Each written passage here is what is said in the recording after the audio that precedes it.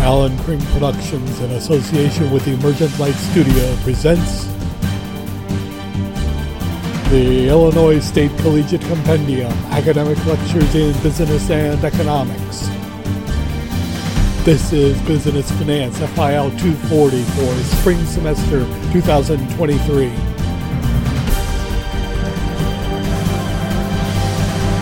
Okay, the topic is capital budgeting. This is actually kind of one of the big things that corporate finance people do. They are the ones in this work. They are the ones who say yes or no to projects. You can have projects come out of operations management. You can have projects come out of marketing. You can have even projects come out of IT. And this is the place where the finance people say yes or no. And the decision criterion is actually pretty simple. It is a yes or no based upon a number. And so I show you that today. Now, back in the old days, and I apologize for saying that so much, but back in the old days, this was a pain in the butt to do. Now it's just keystrokes on a calculator or entries into Excel. Although, interestingly enough, Excel has a nasty little feature in it that's not exactly right. But I show you how to compensate for that when we do it that way. But before we do that, I'll look at the numbers today. And as you can see, it is just not a day, it's a directionless day. You got the Dow up a little bit, the S&P down a little bit, and the NASDAQ down a little more. That's that pattern you've seen in the last couple of trading sessions where the Dow is responding at least mildly favorably to news of the minute. But the broader S&P 500 and the much broader NASDAQ don't particularly like the news. It's not like disastrous in any of these. It's just like sitting there. And if you look real quick, you notice that the day started out at the opening bell, they were all down. And since then, they've been clawing their way back up. All of three of those numbers are slowly finding their way. Well, yeah, the Dow has broken into positive. S&P 500 and the NASDAQ are working their way back up. So apparently, whatever grouchy news there was that started the session today, there's something that is favorable that's getting them all back up a little bit. Now, look over here real quick. Crude oil, as I had told you before, crude went up when OPEC Plus said, well, we're going to cut production, supply will go down, prices will go up. Well, looky here, that's beginning to fade away, and it's moving back into that 72 to 79 trading band again. That's one of those things that's kind of like, yeah, they cut their production, but how much can you believe that when you see them still pouring oil out? So, for what it's worth, in gold down, the gold bugs had broken 2,000, which is sort of like kind of like a magic neckline, $2,000 an ounce, but it's been plunging back down. So the gold bugs are not in a good mood. Apparently the apocalypse isn't happening soon enough for them. Now, interestingly, the euro dollar, the euro is depreciating. The dollar is appreciating. Put another way, at the peak, there was concern that it was going to break $1.10 for a euro. But as you can see, the euro has been plunging, and it made that run up there, but it's not really. It's probably not going to make it even back to 109 today. So in other words, the euro is depreciating against the dollar. Euro is the first one. And the dollar is appreciating against the euro. So in this case now, at the peak today, the euro would cost $1.0923 to buy a euro. Then the plunge happened. It's recovered a little bit. Right now, it costs only $1.0859 to buy a euro. So the euro is depreciating against the dollar. The dollar is strengthening against the euro. Follow that? Try to do it again here. Look over here at the pound sterling, the Great Britain pound. It also is depreciating against the dollar. If I pop this, you'll see that, oh, that's not a good one at all. Let's try that again.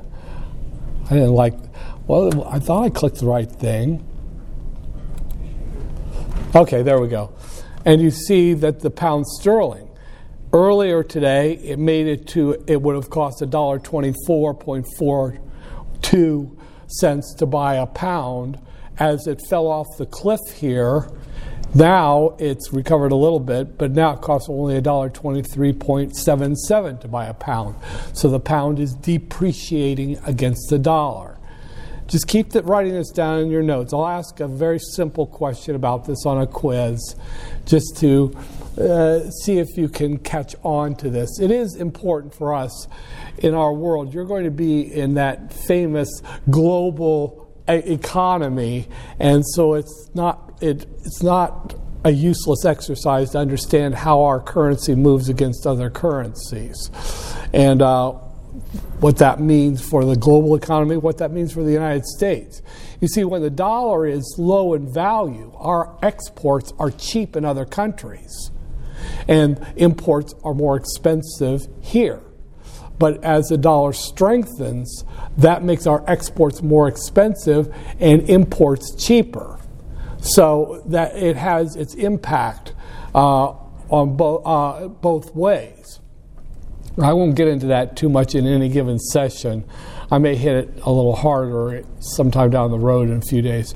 But the yen is quoted backwards. So these numbers are the opposite. So the yen is depreciating against the dollar. The dollar is appreciating against the yen. For what that's worth. 10-year bond. Price, the yield is up. So that means the price is down. The yields here are pushing upward again, and that's probably because the Fed has signaled that it's going to do one more rate hike before it's finished with this attack on inflation. And so that's probably spooked the investors a little bit, so they get out of the bonds, go somewhere else, and that drives price down, yield up. London and Tokyo. Tokyo, it had a jump right at the beginning, but once that noise had fizzled out and the impact of whatever news it was had sorted, the rest of the day in Tokyo, it just floated. There was no good news, no bad news, so there's no momentum to move the overall market. London, on the other hand, once Tokyo was finished, London got underway, and it just had a slow rise all through the day.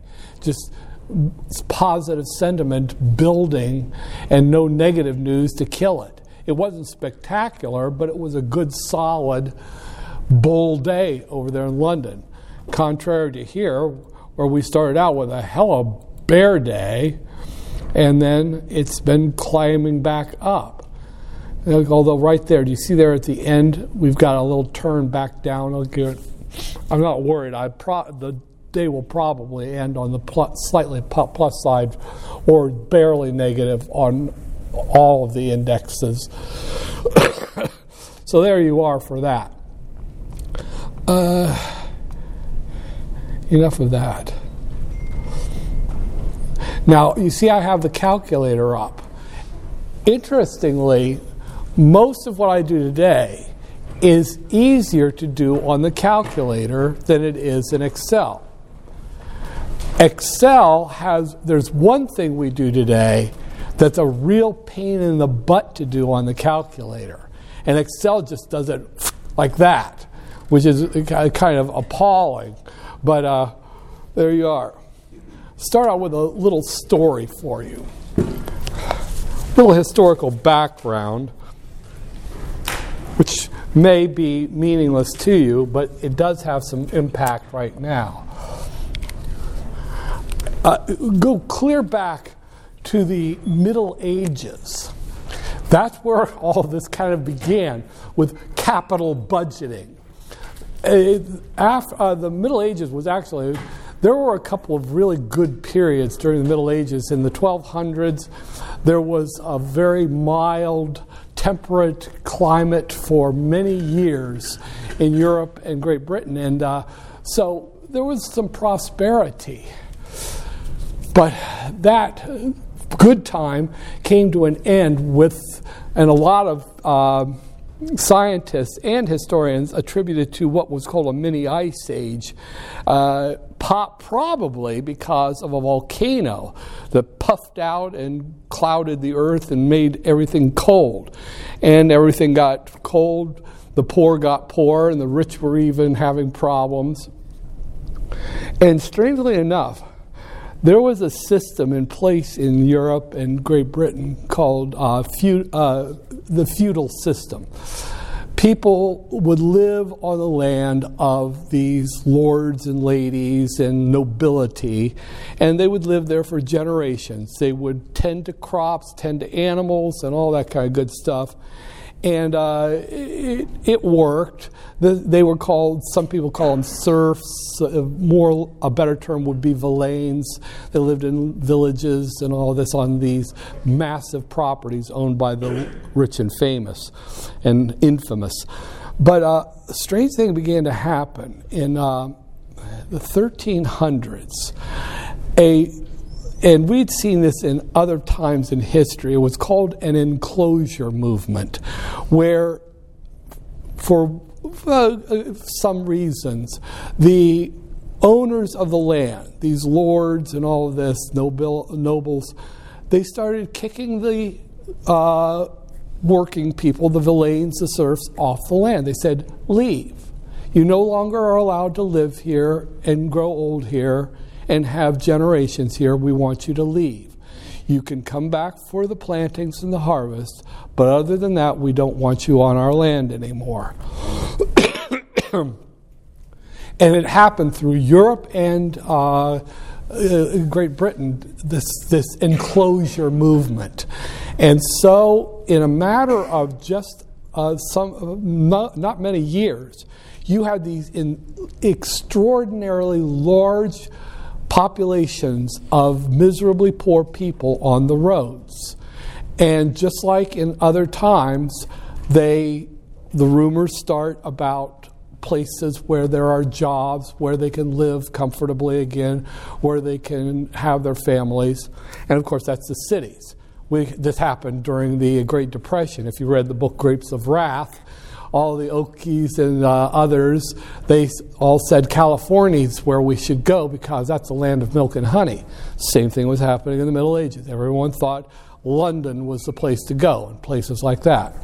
And so they were on the road, living their lives, begging for food, dying, giving birth, and along the way they were leaving their trash, their feces, their bodies. So who was following them on the roads? The rats. And on the rats were the fleas. And the fleas were carrying the plagues. Now people think the plague was the bubonic plague, but it was not at first. It was the pneumonic plague. It would attack and it would kill off the weak, and it compromised the immune systems of the kids and even fairly strong adults. So when the bubonic plague came and these people were compressing into the cities, teeming in there with all their trash, all their shit, and everything else about them, the rats had their targets, and then the fleas had their targets, and the bubonic plague hit. A quarter to a third of the population of Europe was annihilated in a matter of maybe a decade. And that was an environmental problem in and of itself. How do you get rid of all those bodies that fed the diseases? And you had the king, cholera. You had bubonic plague, pneumonic plague, influenzas, you name it. Just wiping out lots of people. Strange thing about tragedies like that, though, once it was over, the supply of labor went down massively. And so you began to see the power of workers in guilds, fancy name for unions, beginning to flex their muscles. And when the nobleman said, "We shall pay you a pence for this," they would say, "Screw you. You can't find what we do, and you need what we do." And so we had a growing middle class. And interestingly enough, about that middle class was those old rules didn't apply to them. You're supposed to walk around in this miserable tunic and have those hats to keep the lice from flying around your head, popping off your head. Well, that started disappearing. People started looking better. And a part of that was that they began to have a curiosity about what was going on in the world around them, far away places. Now, no one had tried from Europe or Great Britain to go to Rome, although they all knew that it was just ruins. Well, a couple of explorers managed to get down there. One of them was the famous poet named Geoffrey Chaucer. And when they came back, they said, "Rome is not dead. Rome is alive. It's come back. You should see what's happening down there. Art, food, music, books that aren't about piety and worrying about your life after this life. It's about romance. It's about sex. It's about violence. This is a new world." And they brought back foods. And look at what we found, the art and things like that. The sculptures were not of these rigid, miserable-looking marble people. It was flowing people, naked, and all of that good stuff. And so people said, "We want more." And that stimulated explorations. Christopher Columbus was not unusual. They were trying to find places that they could go to bring back all of these foods. Why? Because they could make money off it. And so Christopher Columbus, Cristobal Colon, and his brother started having plans to go to the west to get over to the Spice Islands and the trade routes of Asia, of China, and places like that. And of course, they needed money to do that. And so they had to find a way to raise capital. Well, I'll be darned. We're starting to talk about greed driving exploration. And so they had to go to the powerful people. That was not necessarily the kings and queens. They were moving around in the circles of these wealthy families that had come out of the Middle Ages. The guilds, the unions, and all of those, like the de Medicis of Italy. And they were starting to say, look, we can bring back stuff that will make a lot of money, but we need ships to do it. We need provisions. We need crews to get this accomplished. And so that was where it all began.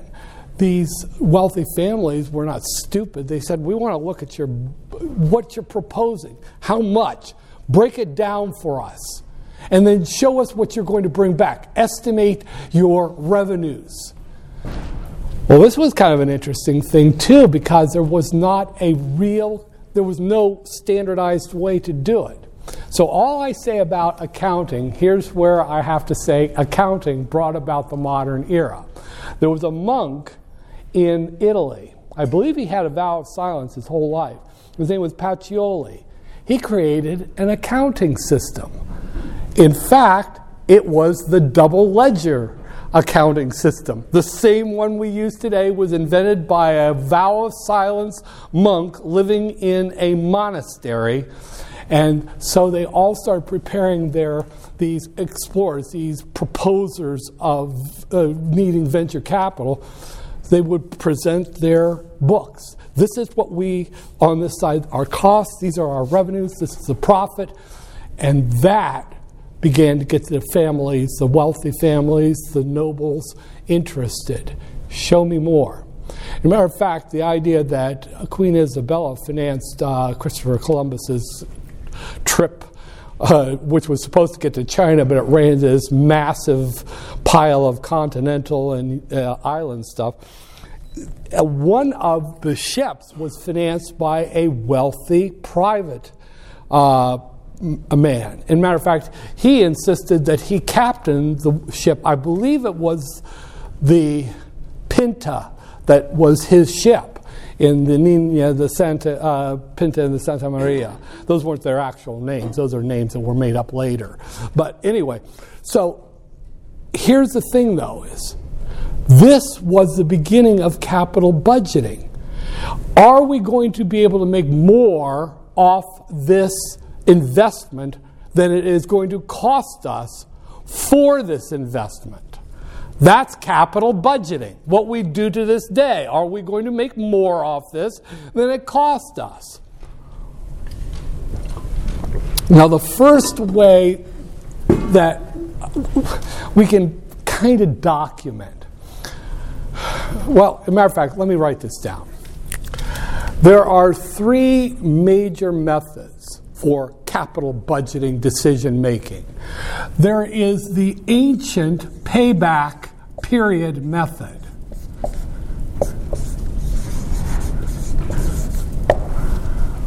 And then there are two much more modern methods. One's called net present value,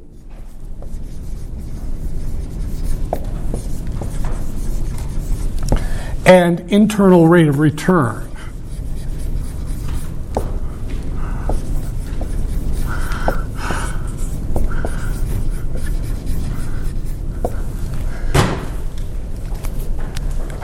Now, the payback period method was the first. That was what they were doing. I've even read some documents that are related to these decision-making processes, and it's unquestionable they were using the payback period method. And you'll see how easy in a way, it has a logic to it. But here's the upshot. Of all of these methods, the worst of them is payback period method. The best of them is net present value, followed by internal rate of return, which is a good method, but it has a place where you shouldn't use it. A few years back, one of these research organizations, corporate research, put out a poll to large corporations, and they wanted to know, okay, which of these methods are you using for capital budgeting decision making? A plurality, 45% or something like that, are still using the payback period method. The ancient method, which is not very good at all. And then, after that, the next on the list was the internal rate of return method, which isn't bad, but you shouldn't use it in some circumstances. The least used was the net present value method, the best of the methods. The theoretically most sound, the logically most sound. So there you are. Payback period method. And it was last year, I was at a dinner with some corporate treasury officials of a relatively decent-sized company up in Chicago. And the treasury official was laughing at one of the younger members of her staff who was doing net present value for decision-making on a project. And she just cut him off, made fun of him and just said, "You just do it this way." She was describing payback period method. Of course, they were paying for my dinner, so I didn't open my pie hole at all. But at the same time, my God, this was a person who had an MBA. Hence why MBA stands for mindless babbling asshole. But I shouldn't say that. I teach MBAs. Take the A out of MBA. Okay, here's how it works. Watch this.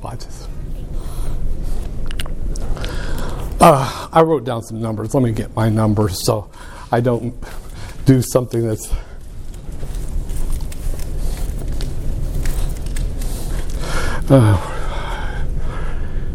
Okay, let's do... I'll put it over here so we can apply all the methods to it. Year, free cash flow.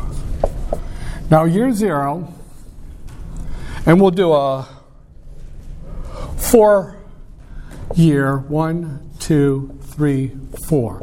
The project lasts 4 years and fizzles. Okay, free cash flow. The free cash flow in year 0 is negative $50,000. In other words, you put in $50,000 to make the machine run. In the first year, it spits back $5,000, which is not surprisingly, what happens in your first year usually. And then it picks up product recognition and brand recognition. So year 2, $15,000. Year 3, it's at its peak at $32,000, and then it drops away, and there's $8,000 and a salvage value, and I'll talk about this more in a few minutes here, a salvage value of $3,000. So whenever you have a salvage value,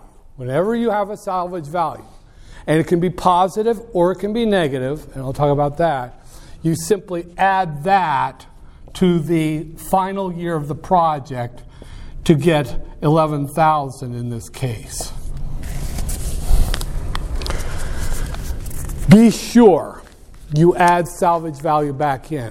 One of the weaknesses in your problem set online homework is that they say, don't worry about salvage value. It's 0. Oh, God. That's one of the biggest mistakes in the world that decision making can commit. Yeah. This is for payback period? It's going to be for all of them, but we're going to do it for payback period first. Here's how payback period works. Starts with a decision. How long will we put up with this project not paying for itself? So they set a number on the payback period. They will say, let's say in this case, payback period in 3 years.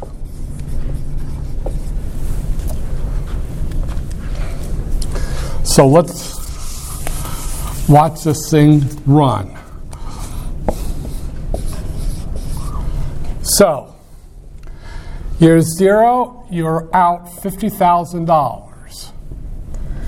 Year 1, you're still down to $45,000, though you got $5,000 in it. Year 2, with $15,000, you're in the whole $30,000.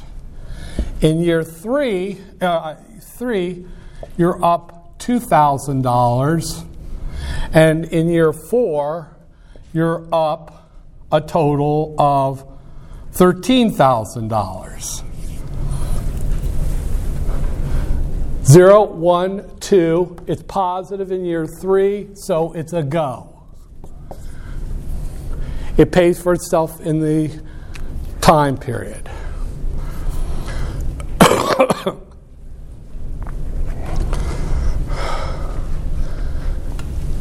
That's the payback period method. There are 2 fundamental flaws with this method. The first one is that it's not taking into account the time value of money.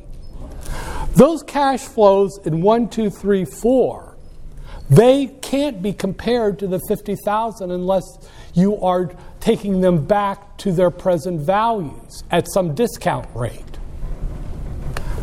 $32,000 in 3 years is not $32,000 right now. It just isn't.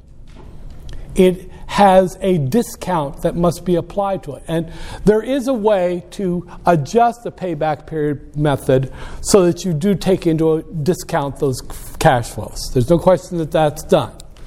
But the more fundamental question is, why 3 years? I have asked that when I was a consultant. Virtually every small company that was trying to get underway used payback period method, and they would use anything from 3 years to 7 years.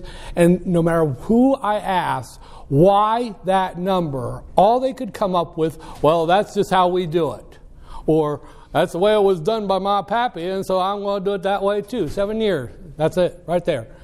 There was not a technical explanation of why you choose the payback period you choose. It's essentially, it's pulled out of the very time-honored ass. There's no logic to it. They think there is, and in many cases, they just seem to be appalled that you would ask why that number of years. In the case of the one I was telling you about where I heard it at that dinner, the payback period was 4 years, just 4 years. And I was dying to ask why 4 years, where that came from. But it's probably that's just what they'd always done, and that's what they were always going to do. And no one asked the question, why 4 years? So there you go. That's payback period method. Now, if this is so wrong, how did we get as far as we did through the Renaissance, through the industrial age and all of that? Well, why, if it's wrong, did we get clear through all of those? That has to do with the fact that in a young, growing economy, in a growing world, a lot of projects are going to work. Regardless of whether you decide they are or not, they will, especially if there's good entrepreneurial skill and you've got a product that has not been explored or a way to get to a product that hasn't been done before. Yeah, it wasn't anything to do with the capital budgeting decision-making method. It was the fact that these were a good idea. Take it for what it's worth. And even if you go into a company where they're using the payback period method, shut up. You'll have your chance, and I've said this before. We move forward with new understandings from people like you, and as you rise in corporations, you begin to replace old, antiquated, bad methods with more modern methods. So just bide your time and remember what I teach you here and what your other professors teach you.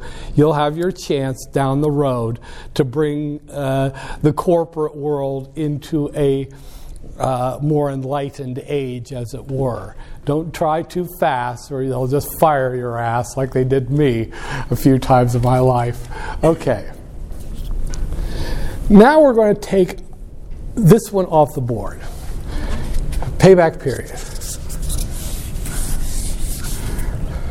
By the way, you can even estimate it if you want down to the decimal year with the payback period method. Okay, in 1 year we moved this much, so you can take the average of these and say, where is the positive break point on it if you want. It's like counting the angels dancing on the head of a pin. Now let me take you on the next road.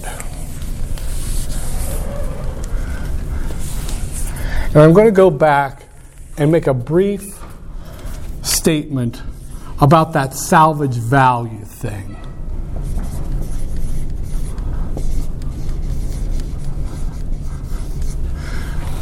The salvage value is the cost, is the recovery. When you close down a project, you don't just say, okay, FTS, let's move on, lol. You say, okay, we've got to shut it down. Now, interestingly enough, there will be money that you can recover, sell the old equipment, and all that. But there's also going to be costs involved. And what happened over a long period of time was that companies ignored, well, both the positives and the negatives. You would be amazed at the number of companies that still have equipment that they mothballed from projects decades ago. They're sitting in warehouses, and I've seen this myself. The equipment was just out of date, and they weren't using it, and eventually it became unusable. And so there you are. All this equipment that they could have sold at the time, they didn't. And whether or not they sold it, it represents an opportunity cost to them of not selling it. Downstairs, I told you about that dark room that's in the basement here. In there is all of this equipment, computers from ancient times with these big, huge, heavy monitors and hard drives that are clunky, 10 megabyte, and dial-up modems, all down there in the basement. There are even telephone systems, like 10 boxes with these old-style phones with the push buttons and the dial. And it's all sitting down there. That could have been sold or donated when it was decommissioned. And I have mentioned this before. Hell, they could have donated it to schools. I mean, elementary and high schools back in the day. But they just put it down there. And a lot of companies do this. I saw a warehouse that was full of old-style equipment, backhoe types of equipment. Hell, there was something, I think it was like a crane in there even, that was on its flat out along this ginormous long wall. But they can sell that. Whether or not they do, it must be considered a positive, a cash inflow. Okay? There are also other cash inflows too. When you end a project, you are going to, in the year that it's ended, you are going to bleed out the inventory that you build up, and you're not going to replace it. So you've got this large amount of inventory going down. That's free cash flow going up. You've got to consider that. Now here's the dark side of it. Cost. You're going to have costs of decommissioning, of ending a project. An obvious cost. You're going to lay off people, but there's one that is just a huge cost that used to never be considered, and now it's a nightmare for a lot of companies. Environmental remediation. And it is a frickin' whopper. Oh, we'll just put all that. Do you know computer equipment is actually an environmental hazard? As are USTs, the underground storage tanks that were used during a project, and then they just are capped off and they walk away from them. And those are environmental disasters waiting to happen. Barrels by the thousands of toxic waste just sitting in warehouses, waiting to become a problem for an entire community. They're ignored. And if you do ignore them, then they can very well come back to bite you in the ass in massive liability lawsuits years and years after the project is over. So when you are deciding, and you will be decision makers on projects, you lay out a roadmap. It isn't about the present, it's about the future. And it's not just about the revenues and costs while the project is alive. Lay out the roadmap for the future generation to see how to solve the problems that the project created. Make it part of your project. It's not someone else's problem down the road. unless you really want them to come to your grave and piss on it when they have to clean up the mess that you didn't have a roadmap for doing at the time. That's part of. Think about it this way. I've paid for my cremation. That way I don't have to have someone bitching because they have to pay for my cremation. This is the same thing. So the salvage value can be a negative number. And it's almost like they deliberately ignored what was going to happen down the road so that they would get positive net present value projects. But it's going to bite the company back in the ass sooner or later. The private airplane market collapsed in the late 80s and in the 90s, especially in the 90s, because all these planes that had been built in the 60s and the 70s, they were structurally beautiful, incredible, but they were also structurally flawed. They would deteriorate and compromise and kill people many years later. Those private airplane companies screamed bloody murder when they got sued 20, 30 years later for the airplanes they had built. But it was their fault for not preparing for that eventuality. They were damn engineers. They should have known. And the same is true with any product. Don't look at just how wonderful it is. Look at what can happen down the road and prepare for it. Make your product as strong as possible. Put liability insurance into place that will have a long tail to protect you from that tailing liability in the years after the project is over. Yeah, that's a good idea to do that. So that's salvage value. Don't ignore it. And that's one of the things that bothers me. Too many of the corporate finance textbooks, they tend to think of this as a law. Environmental remediation is a big, huge issue right now. And that's why the way they're dealing with toxic waste these days, they're future-proofing. Okay, we're going to put this somewhere so that it won't be a hazard down the road. Okay, when the project cuts down, we have the methods to remediate what we have done and all that. That's good news that they're starting to do it now, but they're not doing it enough. Too many companies are still ignoring it. That's just good corporate management policy. Anyway, enough bitching about that. Net present value. It's actually pretty straightforward. The trick part is getting a discount rate, because we're going to discount all of these future expected cash flows up and then compare them to the initial investment. If it is a positive number that comes out of that, it's a go. If it's a negative number, it's a no-go. But we need a discount rate. Now, how do we do that? The one way would be the one that is used by companies, and it's not really the best, but they use the weighted average cost of capital, the WACC, as the discount rate. That's why companies are so interested in getting that WACC, and they have these corporate finance jockeys that calculate it, and then they use that as the discount rate for the future expected cash flows. In other words, that's not the best idea, though, because you see, each project will have its own individual risk level. The WACC measures the discount rate of the overall company. So you could have a project that is safer than the average project of the company. So you wouldn't want to use a discount rate as high as WACC. Or you might have a project that is risky AF, and so you would want a discount rate that was higher than the WACC. So that's the big problem, but the WACC is hugely popular for finding NPVs, net present values. Okay, what was I thinking? Another way you can do it is use CAPM. Well, that would mean you'd have to find the beta of the project, and that's the way most companies would do that is they would look at companies that specialize in that kind of project, and they would take an average of their betas and then throw it into the CAPM. That's another popular way. And of course, I've run into one or two companies that just pulled a discount rate out of thin air.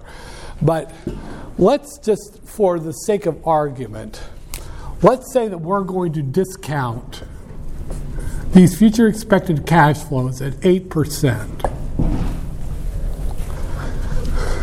In other words, we're going to take the $8,000 discounted back 4 years at 8%, plus $32,000 discounted back 3 years at 8%, then $15,000 discounted back 2 years at 8%, and then $5,000 discounted, add in $5,000 discounted 1 year back at 5%, and then add those up and then subtract the $50,000.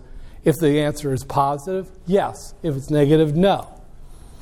Now, if you think I'm going to actually do each of those 8,000 times 1 plus 0.08 to the negative fourth plus 32,000 times 1 plus 0.08 to the negative third, etc., you're crazy. I've tried it and I always get it wrong. However, the calculator, this is where the calculator just comes into its own magnificently. Turn the calculator on.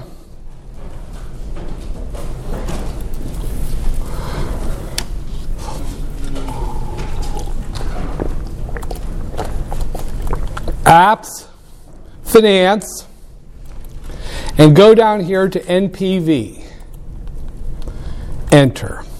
You'll come up to the main screen, NPV. Now, the first thing you'll put in is your discount rate, 8. Don't put it in a 0.08. Remember, this is a TI app, so it likes just the percentage. Now, remember that a comma is what you say, here comes the next, to the calculator. Now, the next thing you're going to do is put in the initial investment, which in this case was negative $50,000. And now you're going to tell the calculator, here comes something else. So you're going to put in a comma. Now, the way you tell the TI that you want it to start counting years or periods, you open the brace. That's the second parenthesis. And be careful about this because it's really easy to forget and put the parenthesis, and then the LCD is going to make it hard for you to see that you did it. Now, you put in the numbers. And remember, it's counting. Here's year 1, $5,000. Comma. Here's year 2, $15,000. Comma. Here's year 3, $32,000. Comma. Here's year 4. It's the 8,000 plus the 3,000. Remember that the salvage value goes on the last year. Now you've told it. Now remember, it's keeping a count here.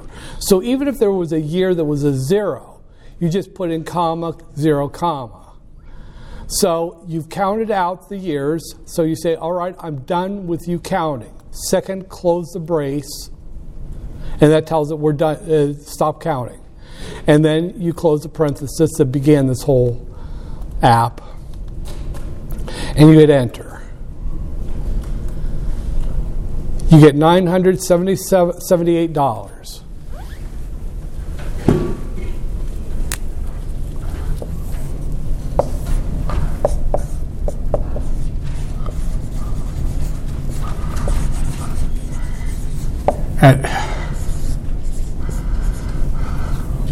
You get $978.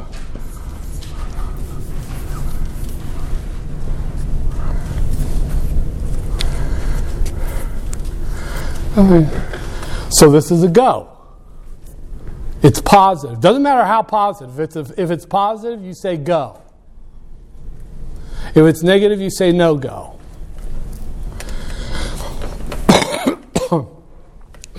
Now let me do something here. Suppose someone says, oh, our bad, you were supposed to use 9% instead of 8%. Don't oh God, I have to put this whole thing in again? No. If you hit second enter, it will show you the formula. And you can go up and just replace the 8 with a 9. Just override it. You all with me? Oh! It's negative at 9%.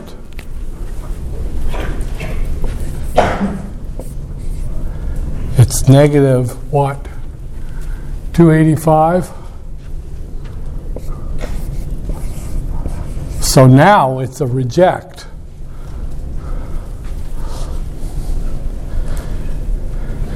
In fact, I could do a whole bunch of discount rates. And you would see something emerge. 1, 2, 3, 4, 5, 6, 7, 8, 9, 10.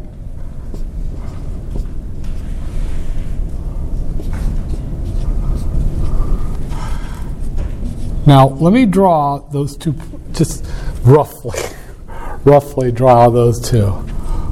1, 2, 3, 4.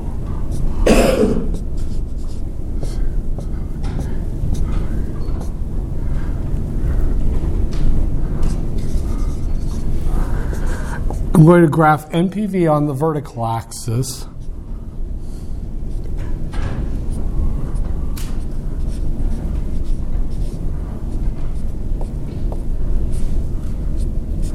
And this is, I used to be so picky, I'd use a giant yardstick and draw this. And I found out I don't have enough time left in my life to do that. But look here, 8%. 8% bought us about almost $1,000. And then 9% got us almost negative $300. See those 2 points? If you started doing 6%, 7%, you graphed them all, what you would see is well, let's try to do that.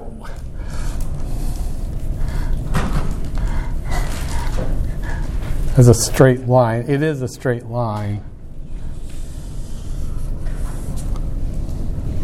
It would graph, the whole thing would graph as a straight line. You'd plot a bunch of discount rates. That line is called an NPV profile. Every project will have its own.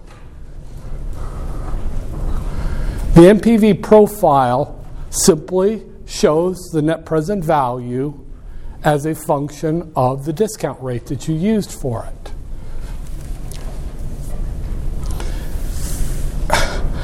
I mean, well, I'll hold that off for a second here. But as you can see, you could actually just simply look at this.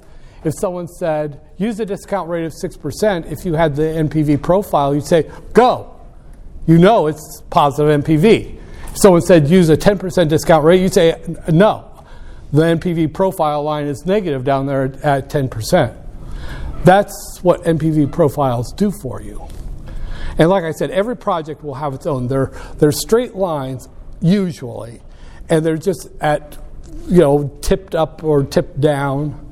Some actually, there's a whole kind of little sub-science of what the slope of the NPV profile line means and all that. But that's NPV. That's all there is to it. Yes or no, just run the NPV on it. Now let me show you this in Excel real quick here.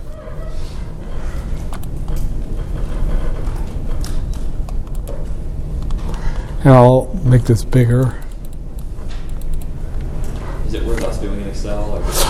There will be one thing, but I'm going to tell you a secret in a minute, but it's worth it for you to know this, because obviously with Excel, you've got a document and you can pass it around. If your boss says, let me see the NPV calculation, you don't want to hand them, here's my TI-83, don't push the clear button. The Excel gives you the ability to document what you have done. So here we would have the year and the free cash flow. And over here I'll put the discount rate somewhere inconspicuous.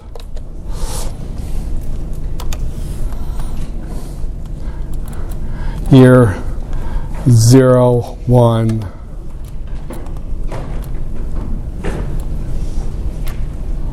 Oops.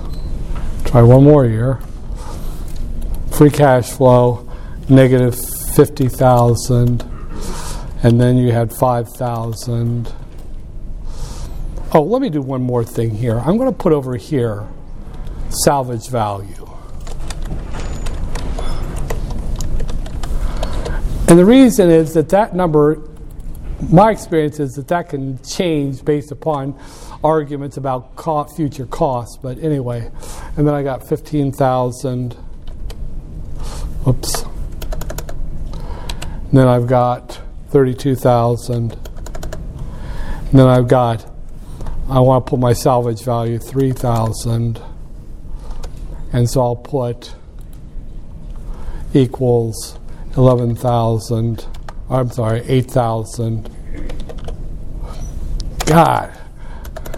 Plus your salvage value, which we'll have as a fixed amount. F4. Okay. That's the basic data being put in. And we'll put in a discount rate here of 8%.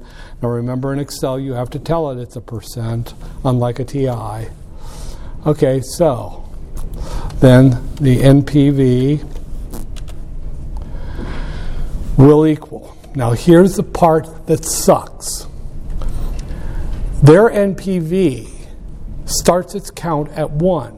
So you have to put in the first year yourself.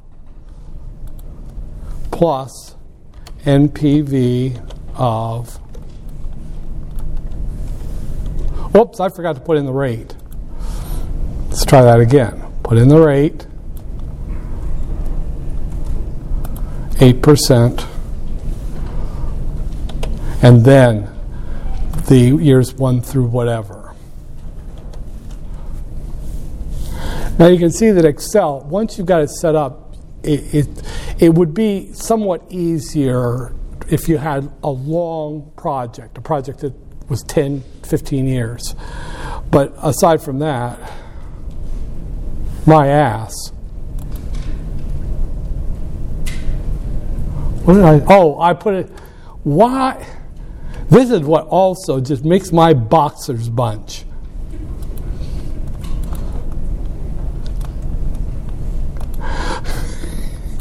Really? 12 decimal places? I don't think so.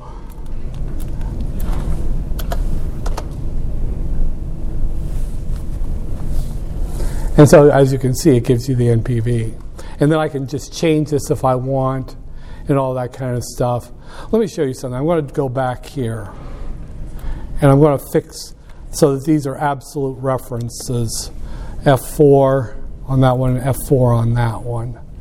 And B2, I'm going to make an absolute reference. Because I'm going to show you something here.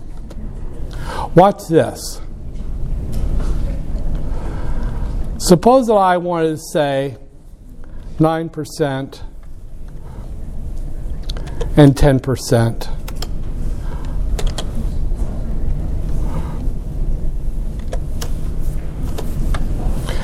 Then I could run down here.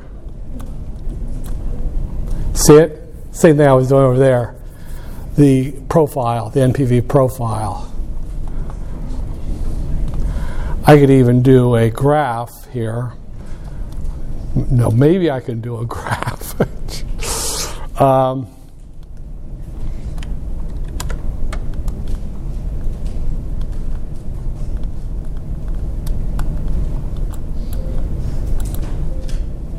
Oh, shut up.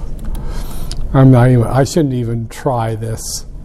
Insert a graph.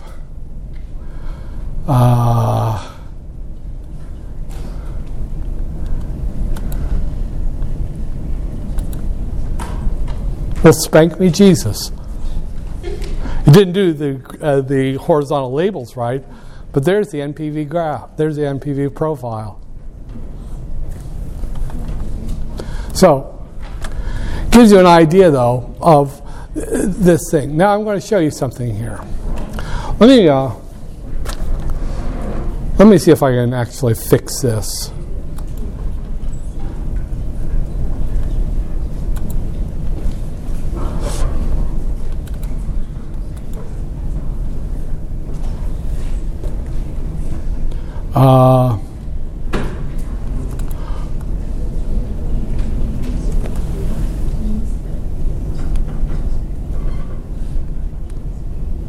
I'm not going to be able to do it. The hell with that. But there's your NPV profile. This is all there is to the NPV method. Its main difficulty would be, of course, with the discount rate. Like I said, companies usually make it easy. They just say use the WACC, which I told you has its own weakness. But enough of that. Okay. Now for the internal rate of return method.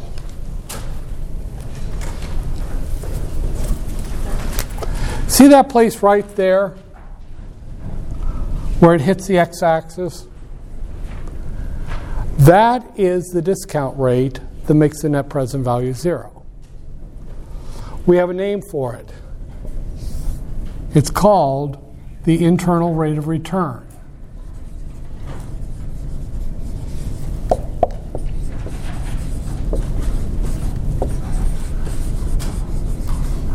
The IRR. The internal rate of return is the discount rate that makes the net present value 0. The internal rate of return is the discount rate that makes the net present value 0. The internal rate of return is the discount rate that makes the net present value 0. The internal rate of return is the discount rate that makes the net present value 0. Now, I've said that 4 times, so you think that might show up on a quiz or an exam somewhere? It's any discount rate below internal rate of return is a go. See, it's a positive NPV. So if someone said, well, the IRR of this project is 5%, you'd say, well, it's a go then. Any discount rate that would be above the internal rate of return is a no. Now, here's the thing, is back in the day, imagine not having calculators and Excel to find internal rate of return. Well, let's try this discount rate. Oops, that's too low. Let's try this discount rate. You actually were searching for the stupid discount rate that got your NPV to be 0. So you could try all day. Now, we cheated back in the day. What we would do is we'd find 2 net present values. One for a low discount rate and one for a high discount rate. And then we would use this engineering graph paper with a mechanical pencil to graph it, and then we would eyeball where it hit. If you do it really carefully, it works. Now, I'm looking at that, and as you can see, my graph sucked. Okay? That's what you get when you get old. Your hand gets shaky and all that. But if I'm looking at that, that looks like about what? 7.6%? No, I'm sorry, 8.6%. Well, you say, well, is there an easier way to do it? Oh, you better believe it. Watch this. And I'm going to cheat here. The calculator turned off. You see that, right? Okay. There is an app called IRR. It is just like the NPV, except that you don't put in a discount rate. That's what you're trying to find. So here's what I'm going to do. I'm going to cheat. I'm going to edit my NPV formula. And I'm going to take the cursor clear back up to the NPV. And I'm going to replace that with IRR. Watch again. I'm editing the NPV formula. I'm going to say apps. I said, no, I don't want to do that. Apps, finance, and if you go down to 8, IRR. If I hit enter, see how it replaced the NPV with the IRR? Now, remember what I said. You don't want a discount rate. That's what you're finding. So I'm going to delete the 9 and the comma. So in other words, IRR, you just put in the initial investment, comma, then open braces and your cash flow. Now remember, I'm seeing what? About 8.6, 8.7%. Let's see what it exactly is.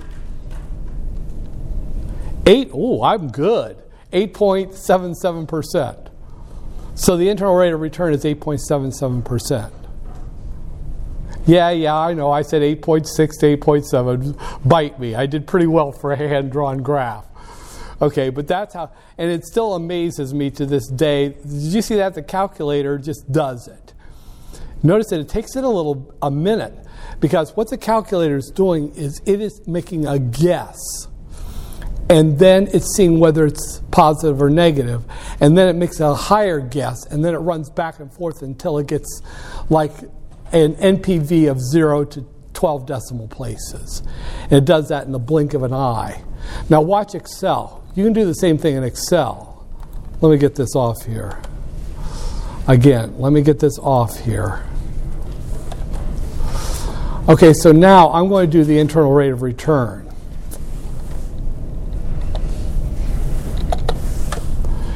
And I'll say equals IRR, open parenthesis.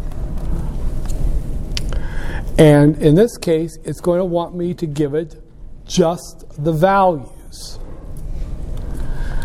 Now, full disclosure, I think this time you put in all the numbers, even the negatives, and you close the parenthesis. 2 decimal places. There you go. You follow it? I mean, it's in Excel, once you get in the numbers, it's a joke. It's just easy to do it. And so this is the internal rate of return method. However, this isn't how it's used exactly. What companies do is they will have a corporate policy hurdle rate. They will say every project must cross a hurdle rate of, let's say, 10%.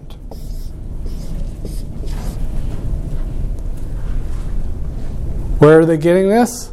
Surprisingly, they're pulling it out of their asses. Just like before. That's one of the worst problems with IRR. It's scientifically valid, but it starts with just a number that they decide. Now watch how you use it. Let me show you how you use it.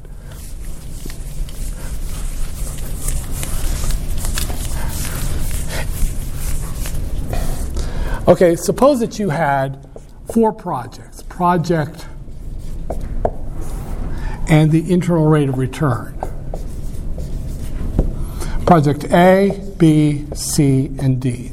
Let's say that project A has a 12.2% internal rate of return. Project B has a 7.89% internal rate of return. Project C has let's say a 5.62%, and project D has a whopping 14.70%. Here's how the hurdle rate works. You reject any project that has an internal rate of return that is below the hurdle. You reject any project that has an internal rate of return below the hurdle. It works like this. Let me show you.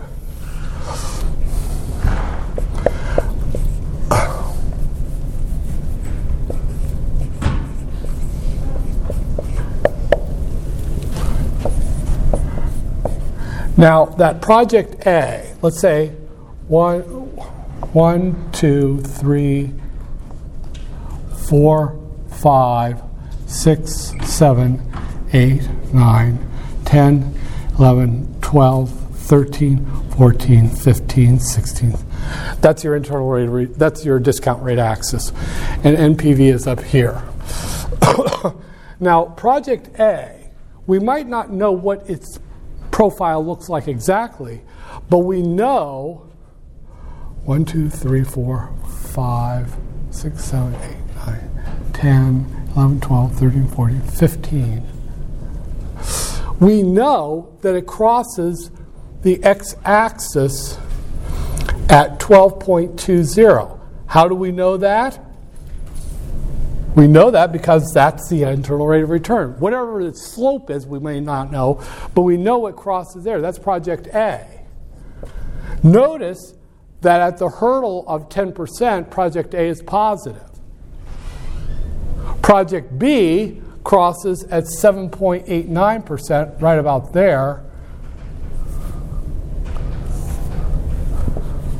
So at the hurdle rate of 10%, it's negative. So we would say no to it. Project C, at 5.62%, it crosses the axis at 5.62%. So obviously at 10%, that thing is whack negative. So we would reject it. And project D, it's got a whopping 14.7%. So it crosses way out here. So it's obviously at 10%. It's way positive NPV. So it's a go. That's how hurdle rate works. Every company that uses internal rate of return is going to have used that hurdle rate method. So a little bit more on Wednesday, and then you have a quiz. That's all I have for you today. I thank you.